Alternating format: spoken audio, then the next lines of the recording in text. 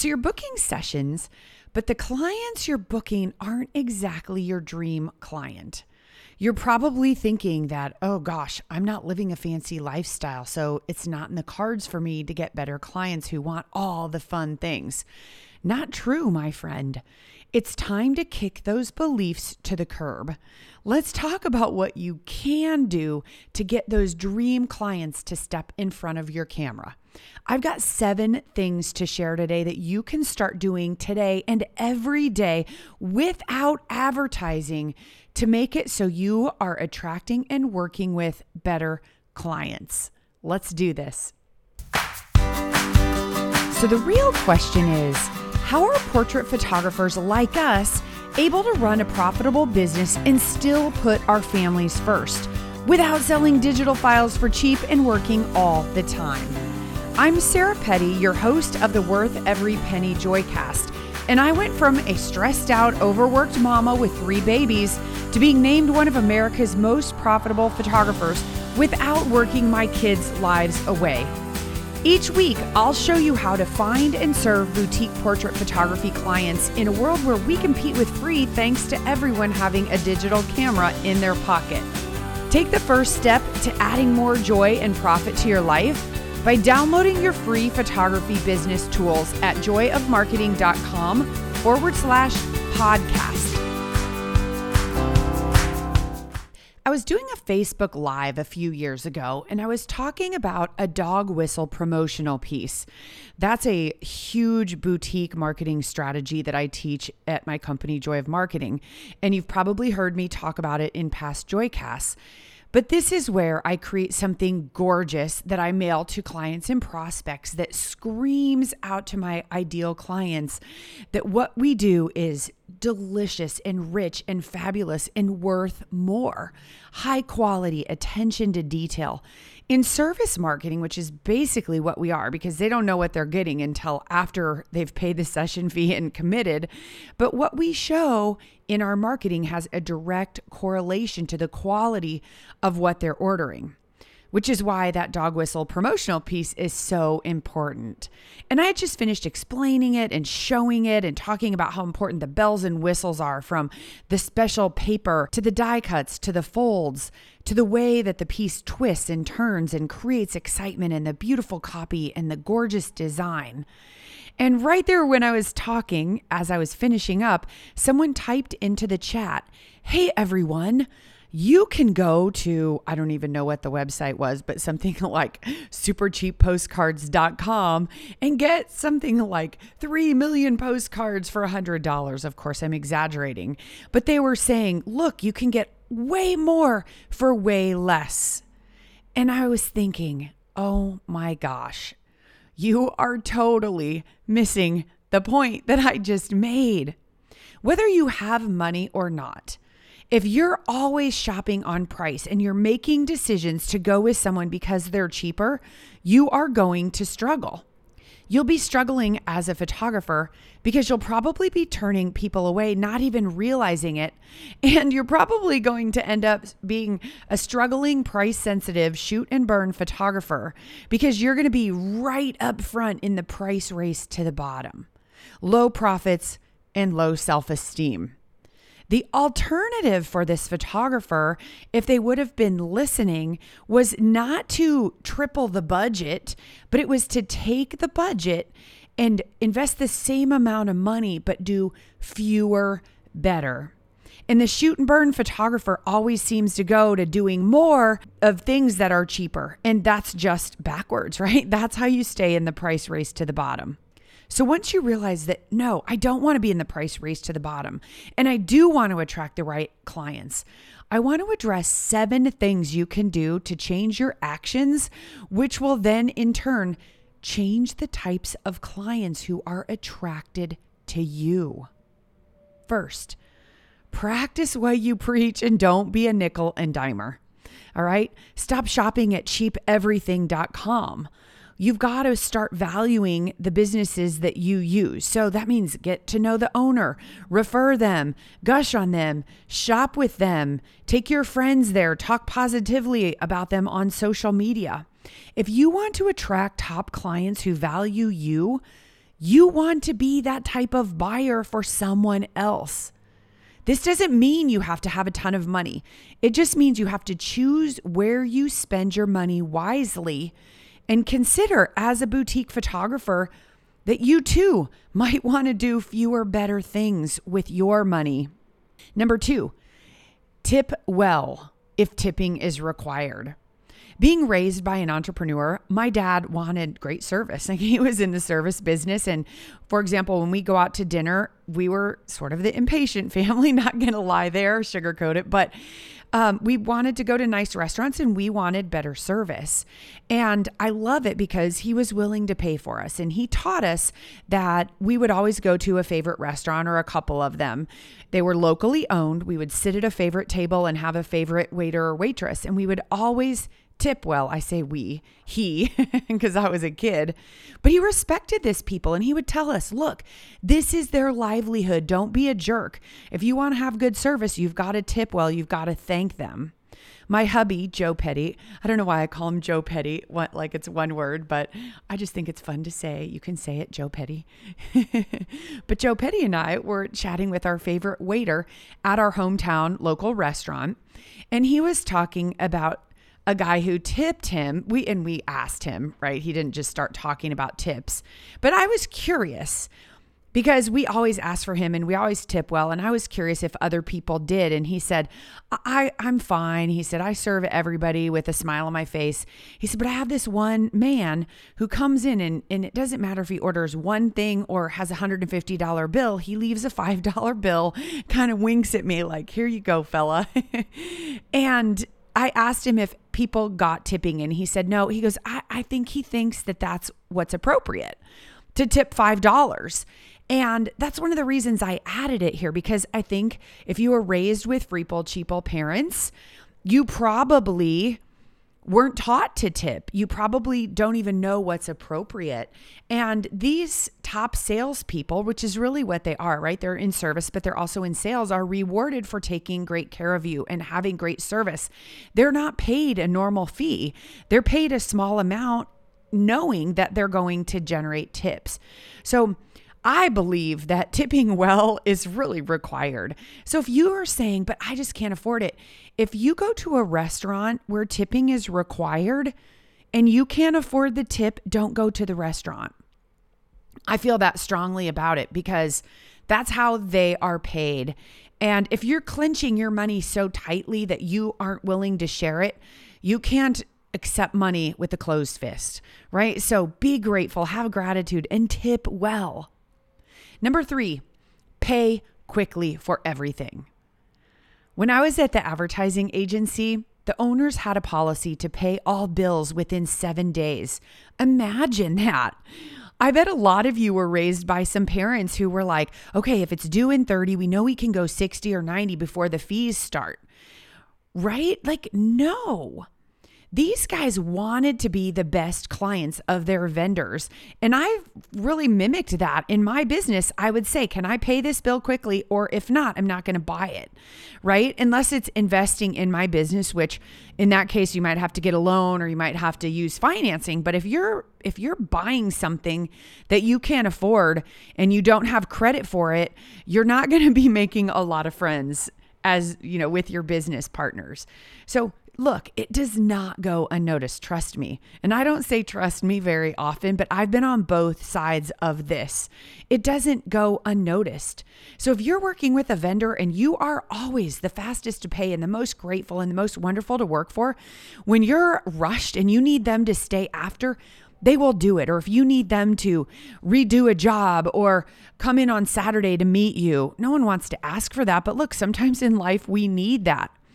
People will bend over backwards for the person who is always early to pay, and they are not staying open. In fact, they can see caller ID. They're not even answering the phone of the person who's late to pay or doesn't pay or says the check's in the mail and it never comes. I worked with clients like that, and I remember being in on conversations saying, hey, we have 2 clients who want something right now.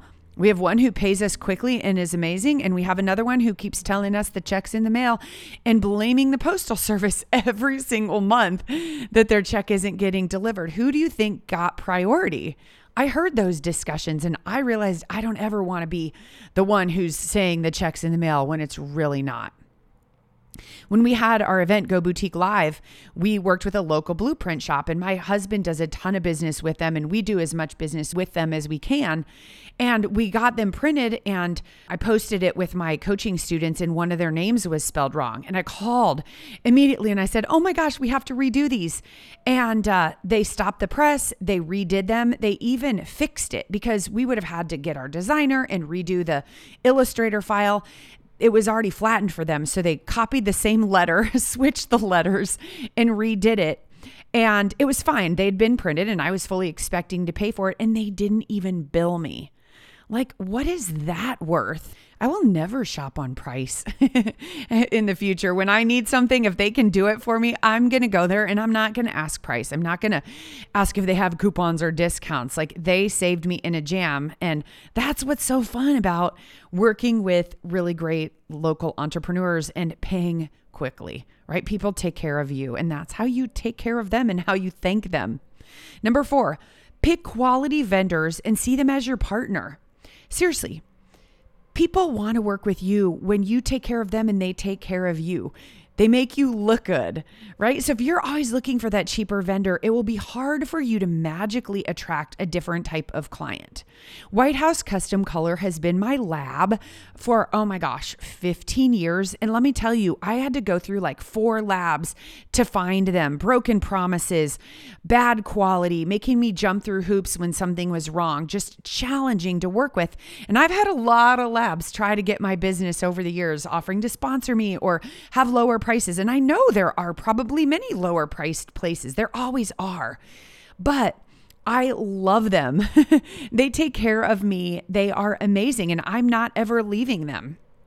Here's the thing. If you were raised that way, that you should always go with the cheapest, look, you have the freedom to change your beliefs and your thoughts and what you're thinking about things.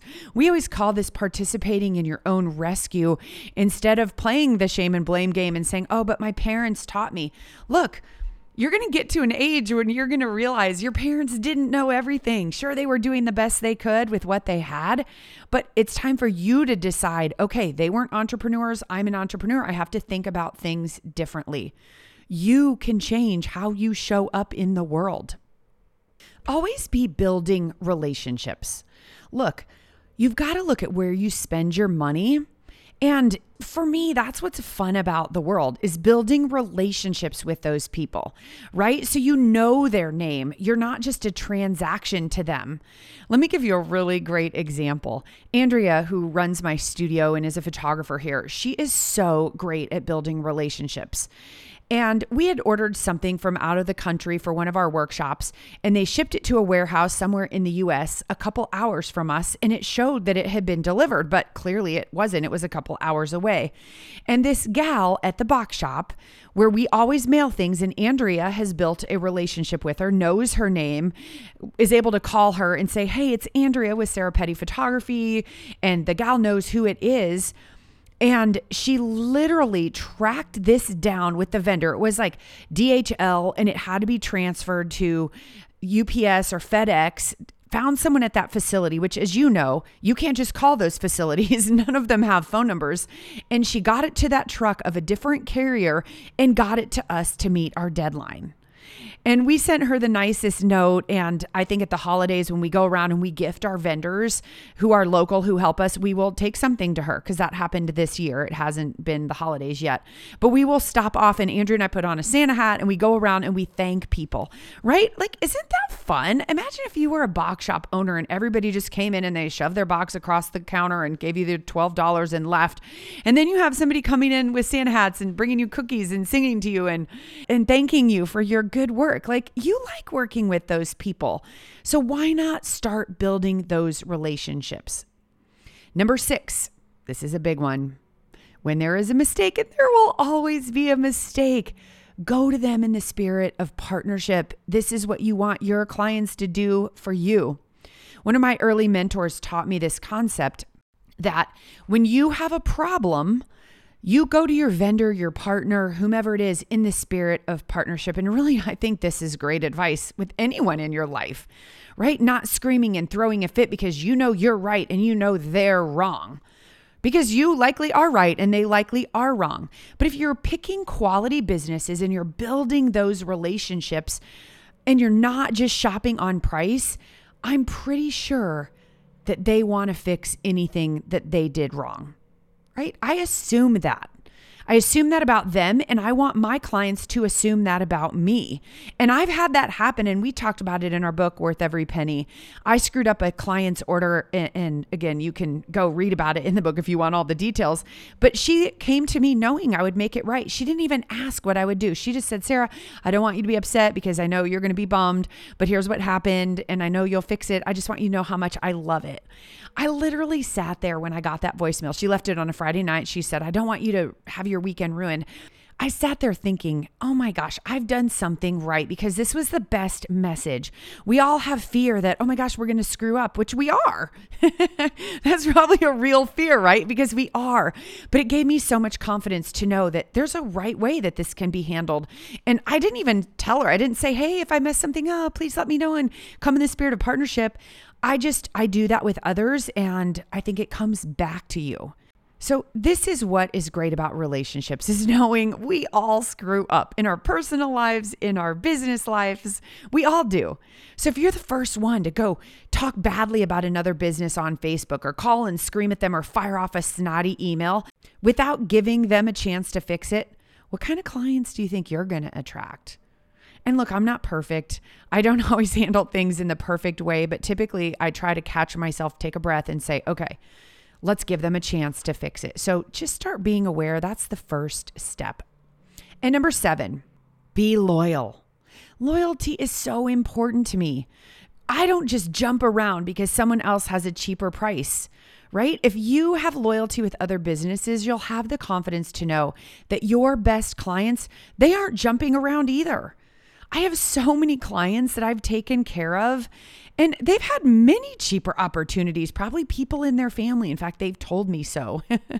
But they love coming here. They love the care and attention that Andrea and I give them, the attention to detail that we provide, and the love that we shower them with, right?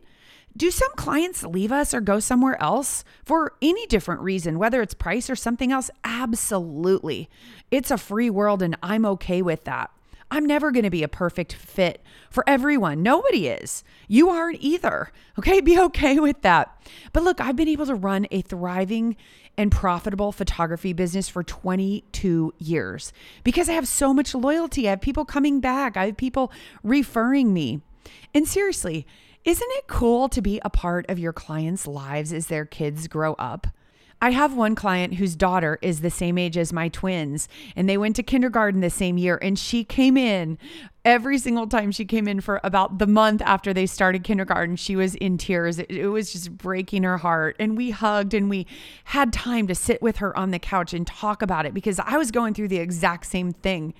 And then just a couple years ago, when my daughter was doing her senior pictures going into her senior year, this client's daughter was having her senior pictures done, and we got to sit together as I presented them to her, reminiscing about how we sat on that same couch, 12 years earlier, crying when they entered kindergarten together. I mean, it was just such a magical moment. And for me, that loyalty is worth everything, that this client stuck with me over all those years, and we got to have that special time together.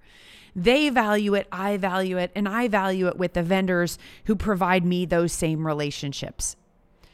Look, are these 7 things going to be hard if you weren't raised to think this way or believe these things? And especially if you're strapped for cash, right? Sure they are. Is it going to be hard to stop jumping around to the cheapest solution? Absolutely. But the conversation to yourself becomes, look, Sarah, let's do fewer, more important things with our money that thrill me and that help me find value in relationships with the people I do business with, and be happier with that than trying to make my money do more for less, right? In a transactional way where I don't get to experience those relationships.